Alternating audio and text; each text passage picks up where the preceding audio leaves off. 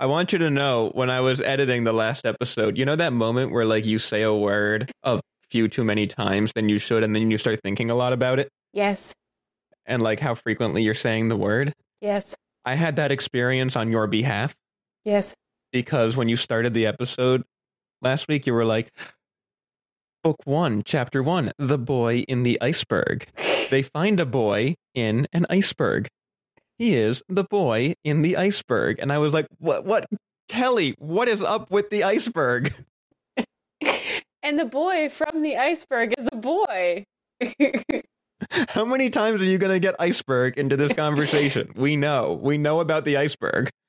Just put it on ice, Kelly. Gosh. I want to put you in an iceberg. How about we freeze that for 100 years, come back to it? Yeah, right?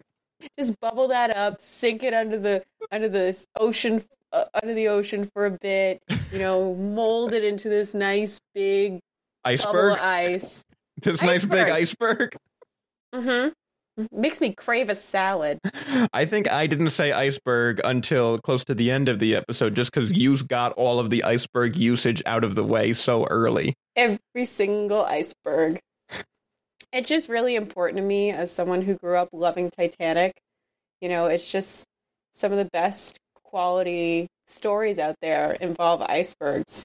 Titanic, Avatar, polar bears. There's probably something about polar bears.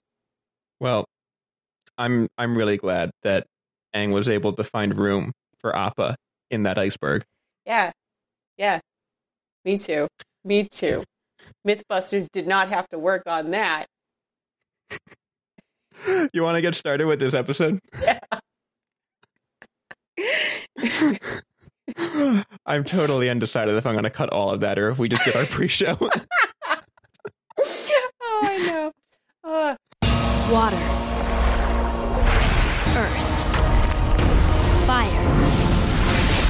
Air.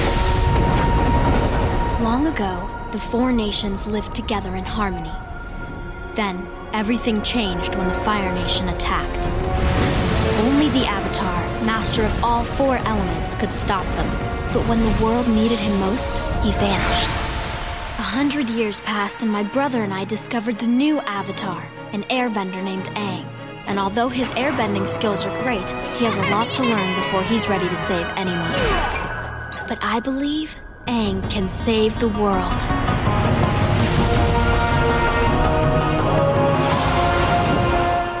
Welcome to the Pie Show, the Avatar Rewatch podcast with your host, Kelly. And Colton. And we are back for episode 2, season 1, episode 2, The Avatar Returns. What happens in this episode? An accident results in Aang's expulsion from the Southern Water Tribe, and the villagers soon find themselves beset by sinister Prince Zuko. Ooh. So, did you get this vibe from Sokka and Gran that bending equals trouble? It's like some serious, we don't want any of your kind here stuff. Like, when the kids get back from the Fire Nation ship. Yeah. I mean, it really, this attracts attention. It causes trouble. It's antagonistic. But for Aang, at least, not for Katara yet, for Aang, bending is a part of his everyday life. It's a part of, he sneezes, he flies in the air. It's a huge part of him. Whereas Katara, I try to think about how Katara has grown up. And if Sokka and Gran, if you felt this vibe like I was, imagine what Katara feels being the last Southern Water Tribe waterbender. I don't have to imagine it. She demonstrates betrayal, and she shows anger and frustration at Gran and Sokka. She goes off. Sokka banishes Aang, and she says, well, if he's gone, I'm gone too. She takes it so personally. And I feel like this is the first time where she finally hears what's kind of been unspoken about being a bender and feeling out of place. This is the first time it's said by her family members, you need to leave because you're a bender, because you could cause trouble. It's not said to her, though, and that's upsetting to her to hear it verbalized, to hear it be a real thing, this kind of thought she's had in the back of her head that she could be causing trouble for the one she loves. Yeah, she's, I think, rightfully so. She is feeling very othered. She finally sees herself in some other person, and that person is thrown out. And so she throws herself out right with them. It's sad. So sad. She's finally got a glimpse of what it could be like to be accepted by somebody else for her full self. And it is taken away from her. But she still chooses her family. Like, she as much as she's like, personally, like, I'm going to go with him, Aang is like, no, you should stay. You should be with your family. You should be a part. I don't think I ever realized how emotionally devastating that moment must have been for Katara, because in the face of being rejected by her family and by her people, to follow this person that she feels this new connection with, she's then told again, immediately, no, not with me. If she doesn't belong with the Benders, if she doesn't belong with her Southern Water Tribe, where does she belong? Sounds like she really needs to find a family.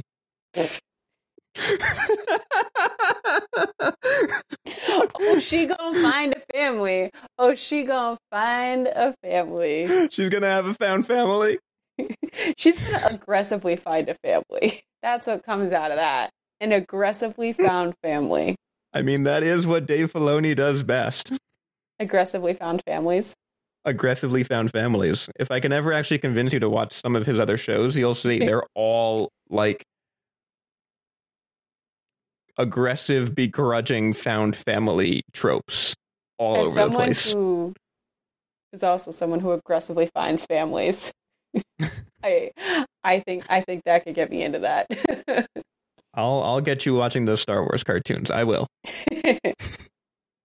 By the time we get through Avatar, you'll also be watching the Clone Wars. I guarantee it. Okay. All right.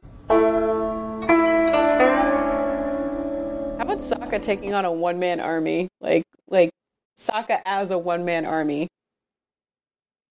If Katara being personally banishing herself wasn't sad enough, Sokka preparing himself to take on an entire warship to defend children and the elderly and his sister would be the main target of the Fire Nation. Yeah, I had so many thoughts in this scene, and I blame you for all of them. Your first watch of Sokka, you did not feel any of this, but I promise you, you're gonna have some stronger, different feelings the second time around. The first time I watched this episode, I remember just being so like I was laughing at Sokka during the attack because it does play for humor and for comedy. Yeah. But here's a guy who's trying to save his entire world. His entire world is in this one village, and he's desperately trying to protect it from the group that has taken everything from him. And his primary defense tower falls before they even get there. He's unyielding against a warship coming right at him. He stands on the front and he does not flinch. He gets knocked over. Like he'd rather get knocked over than flinch. And what did I say last time? He is the one. He sees himself as the one thing standing between his sister, his whole world, and annihilation. And he puts himself in front of it every single time. Every single time. Yeah, it got me. Sokka got to be. Ha! You made Sokka get to me. Yes. I did notice, though, the comparison between Sokka's approach to the Fire Nation attack and Katara's. Did you see the difference in how they both approach this invasion and this siege? Tell me, maybe I didn't. You're right. Sokka stands on the front line. He is unflinching in front of this warship. He is ready to go and fight every member of the Fire Nation in this moment. And he's thrown to the side. There's nothing he can do. He's powerless against them. He's willing to fight, but he's powerless. But Katara is in the village, and she too is trying to protect her world, her people. But she's not doing so by confronting the Fire Nation. She's doing so by pulling the children away, by getting everyone to safety. And I think, at least at first, much more effectively than Sokka. She does a good job of stalling that advance, if only for a brief moment. But Sokka couldn't even manage that. I mean, he's face down in the snow. And I think part of that is also part of Sokka's understanding of what his responsibility is to the village. They talk about in the beginning, his dad is a warrior. His dad was the main warrior for the village, and it's the warrior's job to go and fight and put his life on the line. And I think Sokka looks up to that, the way he talks to the little kids and everything. He wants to be able to provide that.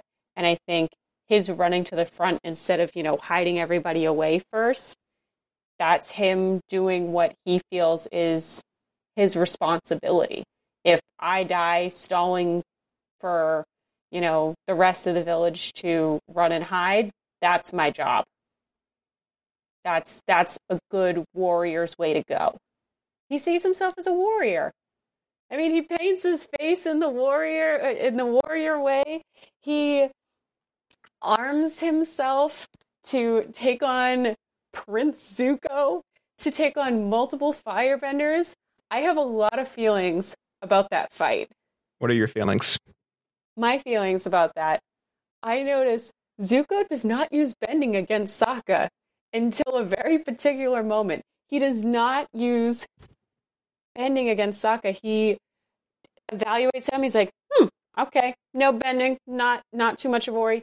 There's no need to use up that energy. There's no need to waste that energy. And it also shows that Zuko is adept at not just firebending, but combat in general, which is important down the line. But he knows how to move. So he masters Sokka at that. He masters Sokka in his own game until that boomerang.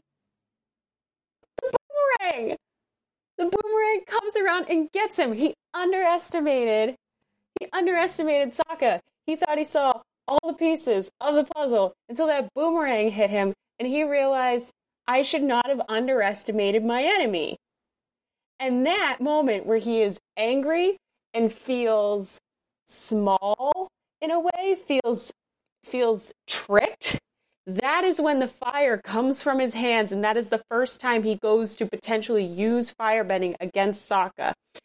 There's one other time in the fight where firebending is used, but it's used as a crowd control. It's used just to back up the rest of the village from being involved in him fighting Sokka and letting Sokka wearing himself out. The warning shot above everyone's head, yeah. There's a warning shot, yes.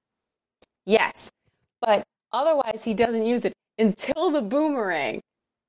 And I love that boomerang. I love that boomerang so much. I will come back to that boomerang like that boomerang comes back to Sokka so many times. Because boomerang is an integral part of the Avatar storyline.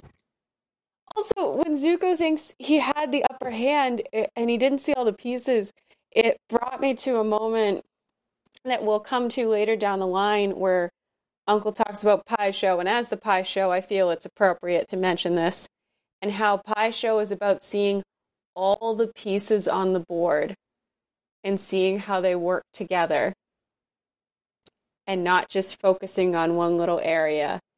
And He tries Well, that's Zuko's downfall in this fight. That He's is Zuko's looking at downfall. Sokka, and the boomerang hits him from behind. That is Zuko's downfall in almost all his fights.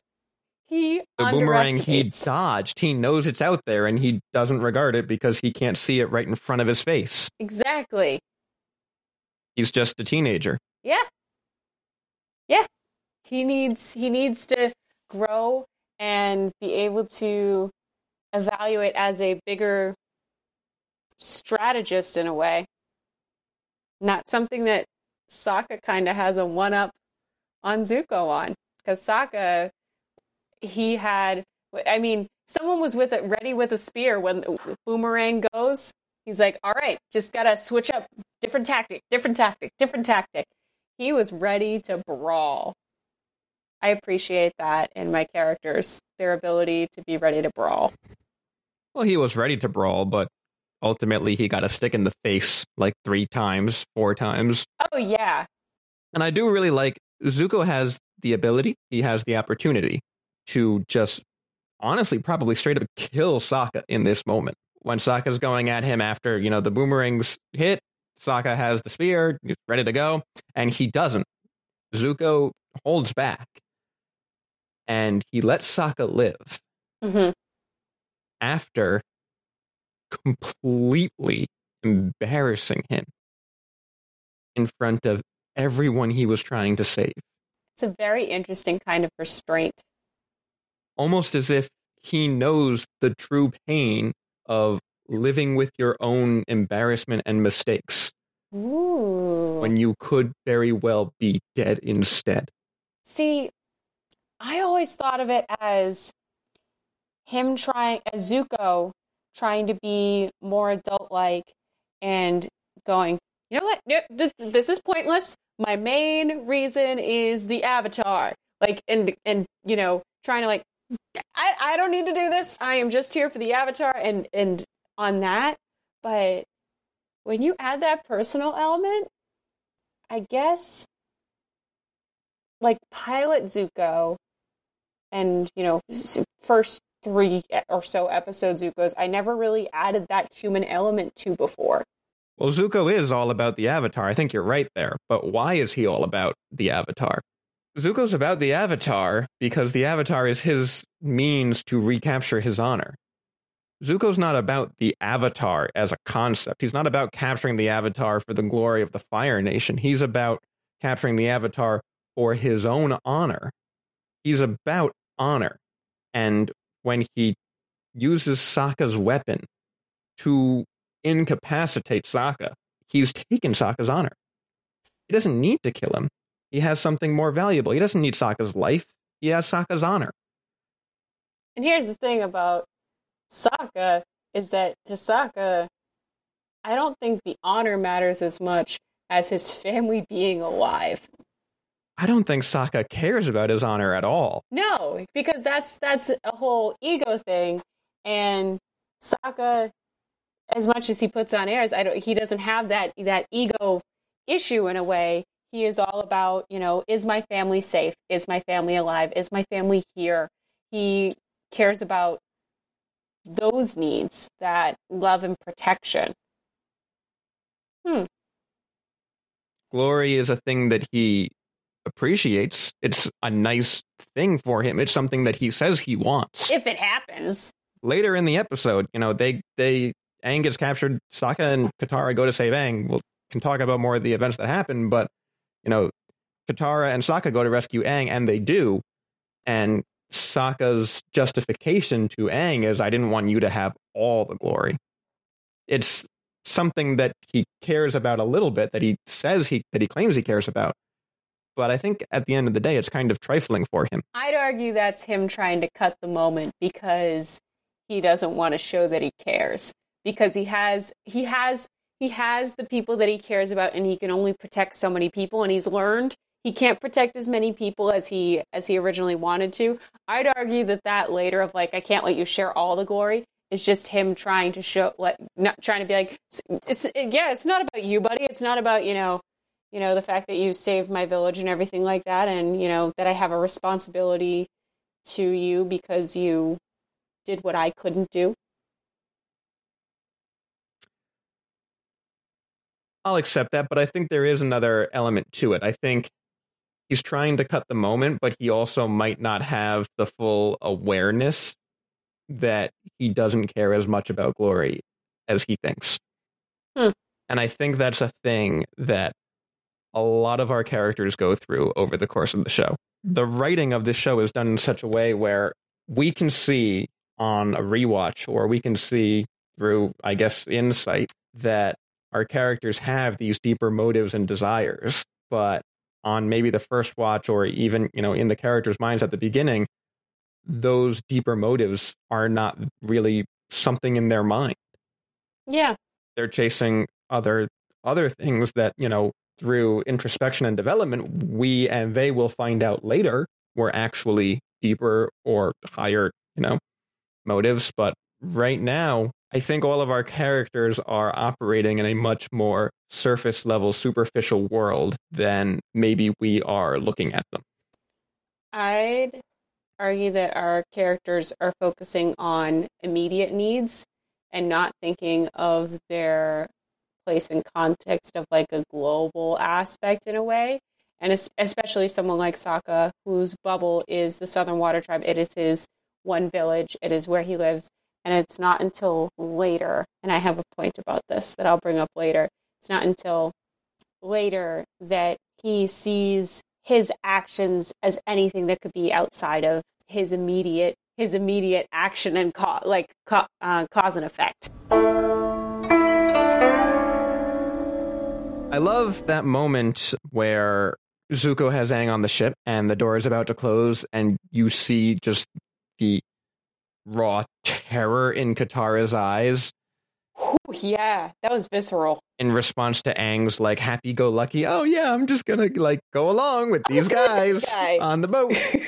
And right before the door closes, Aang, like his face drops, like, oh no, what did I mess up? Is this bad? Yeah, that moment of, wait, why are you upset? Like, I know I'm going away, but you seem more upset than if I'm just going away. Like, I'll be right back. The Fire Nation just needs to talk to me for a bit.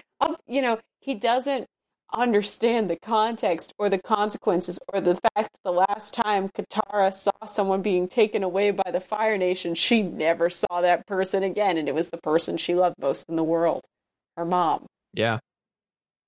And I feel like that's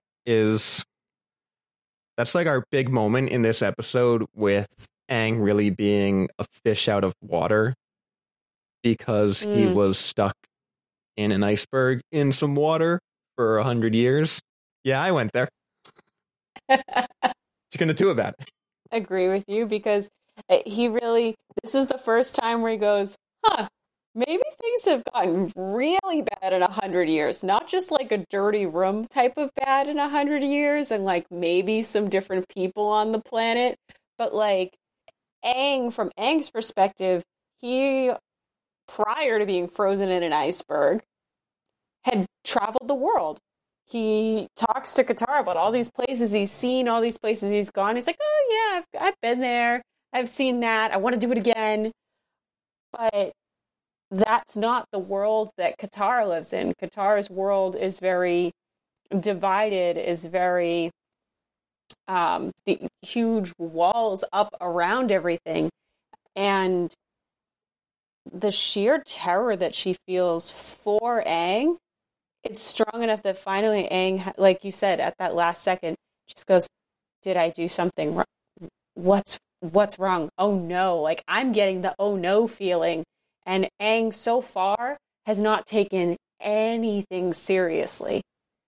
Anything. Even when he jumps in between Sokka and Zuko, he does not take that seriously. He has style. He's like bouncing around and everything. Can we talk about Aang as a captive and what happens there? Oh yeah. Because I love how, first of all, he's very quiet, like uncharacteristically quiet as a captive on the Fire Nation ship. And I think he's spending so much of that time, like we mentioned earlier, going from not getting it at all to, wait, I understand why Katara was so freaked out. Mm-hmm. And I really love that moment where he realizes that his own fish out of waterness, his like anachronism, can be such an advantage to him as a prisoner of this organization that has no idea how to deal with him. None. He looks right up at his two captors and he says, "You've never fought an airbender?" And I'm sure the two Fire Nation guards are like, "Oh, we can take this kid." But Aang doesn't fight their way. He doesn't fight. He doesn't move their way. He doesn't think their way. No. He's not trying to defeat them by besting them in combat. He's trying to defeat them by escaping. Yeah. His win condition is not, "I'm going to destroy all of you." His win condition is, "I'm going to escape. I'm going to get out. I'm going to get free." Yeah. And he comes at them quite literally sideways. It's so crazy to me because so what we've seen so far is waterbending, firebending, and airbending. And of the three, airbending just seems the most versatile. We've seen him airbend with his nose, with his mouth, with his feet, with his hands. Like every part of his body is in tune with the element of air. Whereas firebending, we've mainly seen like hand, punching, fist, and then like the occasional like kick. And waterbending, we've seen just really the arms. So they are just that dichotomy there of, this is my whole body. This is a part of me. You can't contain that. So cool. It's just so cool. It just makes air seem like the coolest element. Yeah, and no matter what the Fire Nation does, they can't contain all of him. They don't even understand how to look at this situation. He is specifically an adversary that Zuko has to look at every piece on the board. He has to look at the ceiling. He has to look at the walls. He has to look at every piece of Aang and everything around Aang to even get close to a proper assessment of what any battle against him would be. He couldn't even handle the one boomerang that he already dodged. Oh, yeah. Let alone the bed that he never would have imagined using as a weapon. No. Smacking him into the walls. And when you're an airbender, a bed is a weapon. Yep. A weapon that incapacitates without necessarily killing, which I think is also a very interesting look into Aang's character. He's surrounded by people trying to kill him, trying to capture him, and who knows what. And does he not even kill? Does he seriously harm anyone? I don't think so. We'll have to look at that.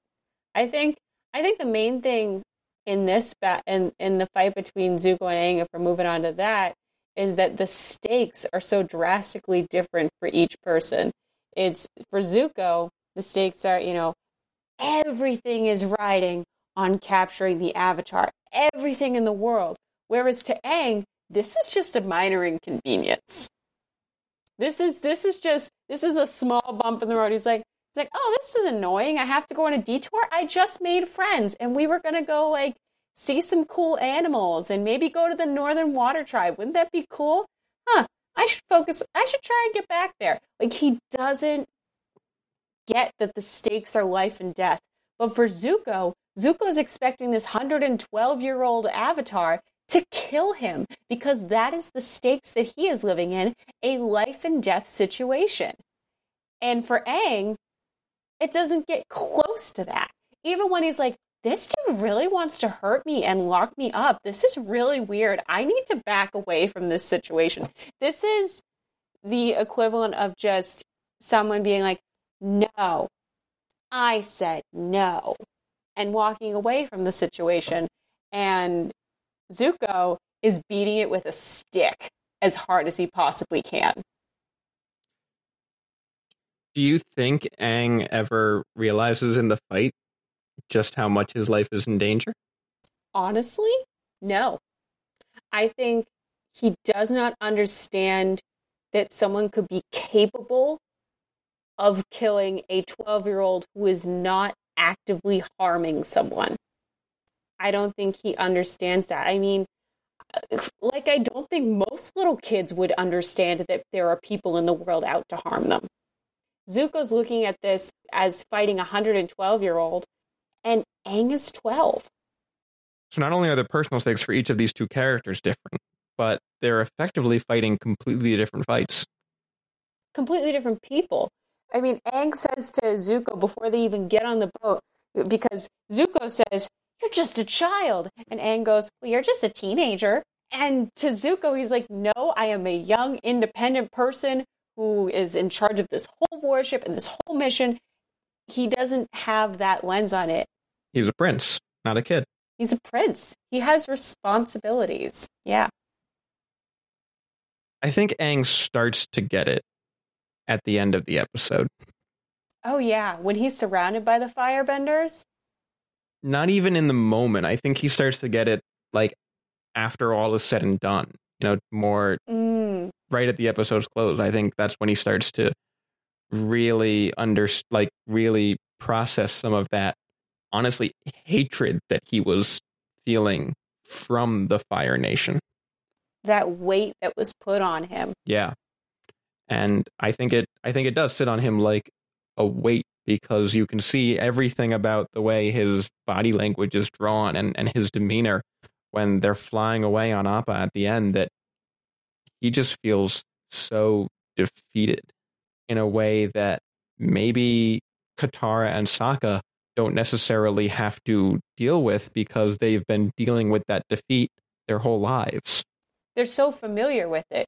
They're like, all right, I know he's an airbender, but so far Aang has been kind of floating, untethered to the consequences of the world around him. And this just burst his bubble. It burst that beautiful little bubble he was living in. And he floated on back down to Earth. Not necessarily, I don't think he crashed, but he just kind of fell back down, like slowly sinking. And he sinks back down. And he's definitely swimming in the pain. Yeah, and Sokka and Katara both look at him with like, "You too, huh, buddy?" Like, yeah, we're in it. We're in it with you. And, you know, he says right there that he never wanted to be the Avatar. And I think he feels that in this moment more than probably he ever has. Yeah. And there's I'm going to be an animation nerd for a second there, because this scene is executed so well. He says that he's completely deflated, and as he's saying it, there's like this cloud that passes over him and radiates out to the entire group. And we sit in that darkness for a moment before Katara speaks and, you know, starts to try and instill Aang with hope. And as she does that, the camera pulls back and we can see Aang is sitting facing Katara and Sokka, and they're all in shadow. And they're in shadow because a cloud has passed over Aang that is now behind Katara and Sokka, and that's all he can see. But behind Aang, the sun is shining. So from Katara and Sokka's perspective, Aang brings hope with him. Yeah. Aang brings light with him. Yeah. And they can see it. Katara specifically can see the hope and the light that comes with Aang that Aang can't. And she's the one to remind him of that. Like every time down the line, she's the one to remind him. Because Aang's call to adventure comes through Katara. Yes. Because their destinies are intertwined. Yes. Gran says it. Gran knew it. Gran knew it. Okay, I think Gran would totally be in support of my statement earlier. They were she says, "You both found him for a reason." I think she would totally be on board with my theory that the spirits brought Katara to Aang. I agree. I think Gran would support that theory. She'd support that theory. I think she would. She might not. Okay, she might not support the theory, but she would definitely be like, "Well, yeah, of course." Yeah. Like, that's not a theory. That's what are you talking about? That's what happened. Yeah, that's history, not theory. Get it right.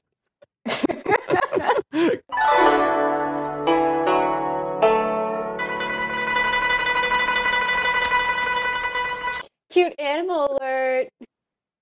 I was just about to ask if we had any cute animals in this episode. We didn't get a whole lot of animals in this episode. They like briefly have the penguins. Yeah, the penguin waddles. Penguins freak me out a lot because they got too many flippers, and I don't know. There's just something about that freaks me out. But the big whiskers, they're cute. No, they are not cute. They're decidedly not cute. They're at like the bottom of my list so far. I think my attachment with the penguins is mostly because I've been watching this YouTube channel with this guy that owns a couple of pet otters lately. Oh. And the otters are really cute. Okay. I'll put a link in the show notes. It's adorable. Okay. I think Appa takes best animal this episode. Well, if we gave it to the penguins last time, and he's the only other animal we see, I don't think that's the last time. We didn't give it to the penguins last time? No, because I decidedly do not like the penguins. I liked the penguins. Ugh. Too harsh on the penguins. Do not like those penguins. Those penguins can stay away from me. Well, they will. We're not going to see them for a while. They mention other animals that because Aang's like, oh, I have all these other cool animals that I want to see. And he mentions hog monkeys. Do we see hog monkeys down the line? We do see hog monkeys later. I do not remember that.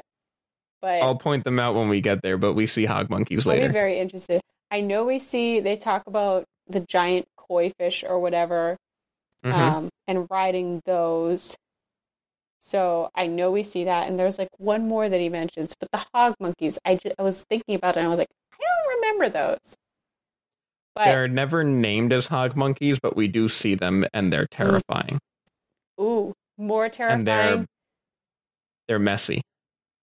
Oh gosh. I'm excited. Yeah, we see them later on. Without getting too much into spoilers, I don't think they're gonna win a cute animal award. Prob's not. But I'm excited to see what it looks like. Yeah, they're also not the scariest animal that we get in the episode when we see them. I there's promise some other I will stuff that's not worse. look them up before we watch whatever episode it is. Cool, and I'll try my best not to forget about it when we do eventually get there, because it's going to be a while. I will have a very visceral reaction that episode as to what hog monkeys are. I'm very into the animals. It's so we'll cool. have more soon. It's such a little extra thing that they didn't need to do in a world where they're adding this whole thing where you can, manipulate air and water and all the elements. Like, they didn't need to add all these cool animals, but they did. So I'm, darn well going to take the time to appreciate them. I like how your approach is they didn't need to add all these cool animals, but they did because things were fantastic enough. And I'm over here like, they could have done all kinds of crazy out there things with the animals, and no, they didn't do that. They were like, we're just gonna chimera literally everything. I love it.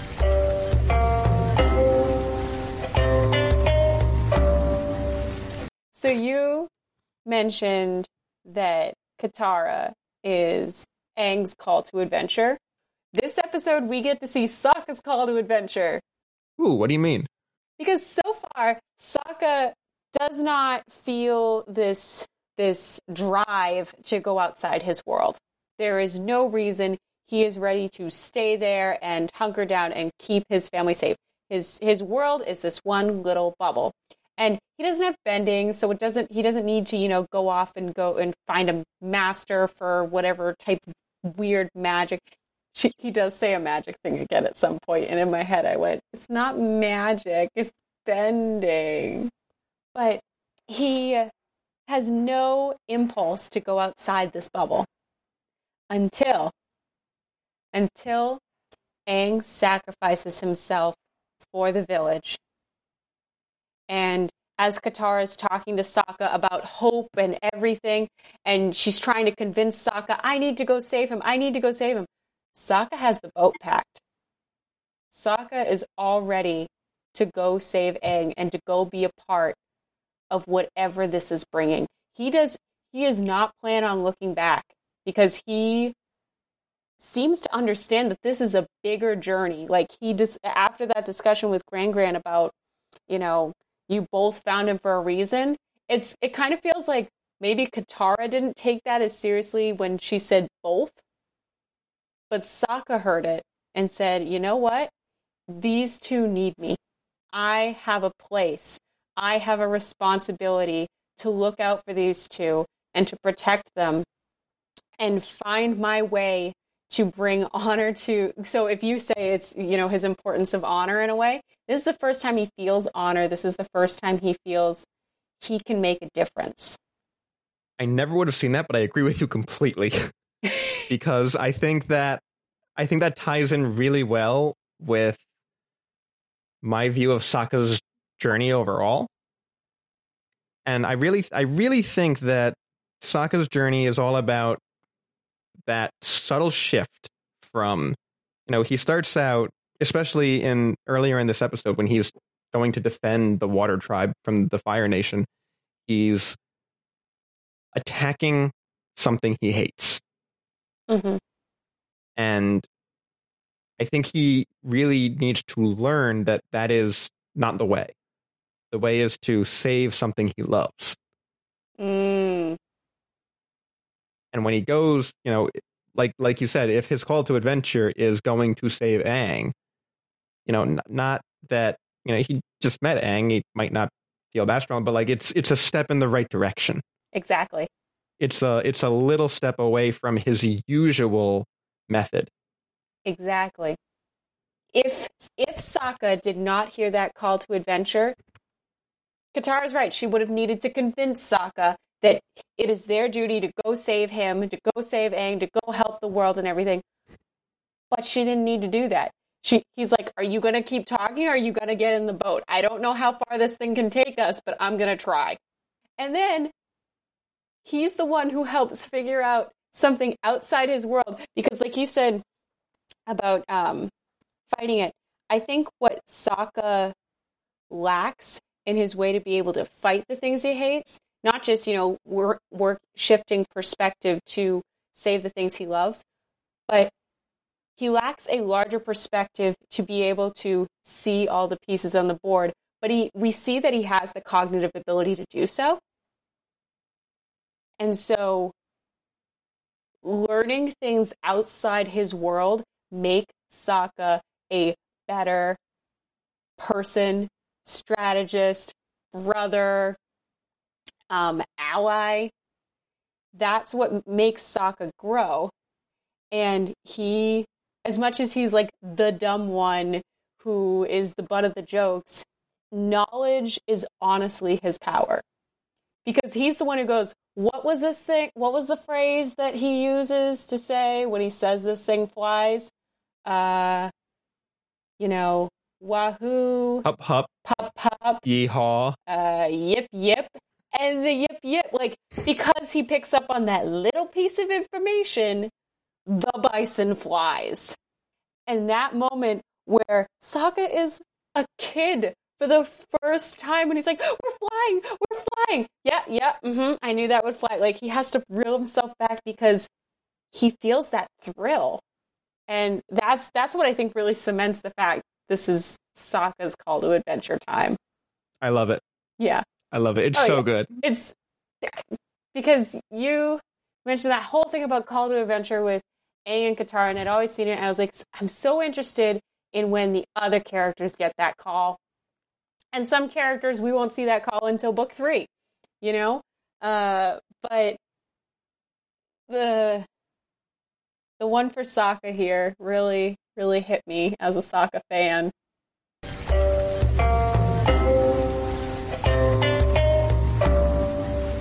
We see the Avatar state for the first time in this episode. Do we? Yeah. We saw the Avatar state before. We did? We saw it last episode. When? In Aang's nightmare. In his nightmare? True, in his nightmare. But we see, like, it in action this time. He froze himself and his bison. That's fair. And preserved them for 100 years. How is that not I mean, that's definitionally inaction. But until the part where they weren't moving for 100 years, that was action. That's true. But this is the first one that's, like, not in a flashback. That's, like, that Katara and Sokka can see and observe. Yeah, and that others witness the Avatar state. Yeah. I love that even to benders, they're like, that Avatar state thing's weird. Like, I just imagine what, like, the normies are thinking when they're like, bending's weird. Avatar state is weird. Well, we know it's the Avatar state, but they don't... Do they call it that in this episode? I don't think they do. I feel like... I think it gets named soon, but not quite yet. Maybe, does Aang hint at it or something like that he at least knows what it's called? I don't think so. I think, because Katara says, like, how did you waterbend? And he says, I don't know, I just did it. Yeah. Yeah. Achievement unlocked, though, he waterbended. But he waterbended in the flashback the last time he Avatar stated. That wasn't him. This is the first time where he really acknowledges that it's him. That, like, he did it. He's like, I don't know how I did it. Because, I mean, if he truly acknowledged it beforehand, then he wouldn't have asked Katara to teach him waterbending. Fair. But he still did it. But I would argue that it was a self-preservation by the other lives and not really anything that he was conscious of. This is the first time where I feel like the past lives of the Avatar, like, roped Aang into the conversation of, hey, we're going to get you off this boat. We're going to do some waterbending. And he's like, what? Waterbends. I feel like it's the first time the subconscious to the conscious actually connected. Whereas the 100 years in an iceberg was very subconscious. He didn't purposely do that. See, that's interesting because I read it differently. I read it as, like, it was an emotional response to the situation he was in. Like, this seems like Avatar state out of anger. Yeah, no, I could see that. But I think, again, that's very different than being frozen in an iceberg for 100 years because that was very, very subconscious. He wasn't aware. So if this is an emotional response, it's an emotional response from Aang. It's not an emotional response from any past lives the Avatar may have. Right. I'll accept it. Thank you. Appreciate it. Thank you for listening to The Pie Show. If you liked our episode, please, please, please do the thing that every podcast asks for and leave us a review on iTunes. It helps people find our show and listen to us. Also, if you have anyone that you think in your life might be interested in the show, please give them a recommendation. We're all rewatching Avatar: The Last Airbender on Netflix anyways, so why not do it with, 2 fresh hot takes from Kelly and Colton? Are our takes that hot? I don't think our takes are that hot. I'm pretty hot. I think it's more a personality show than, like, we're here to, like, drop any spicy tea or That's fair. hot fire That's or fair. whatever the kids are saying these days. Yeah. Flameo. Flameo, Hotman. Maybe our takes aren't hot, but they're deep. I think our takes are pretty deep. We got deep takes. You can also find our show notes for this episode at thepieshow.fm/2. Please rate and review.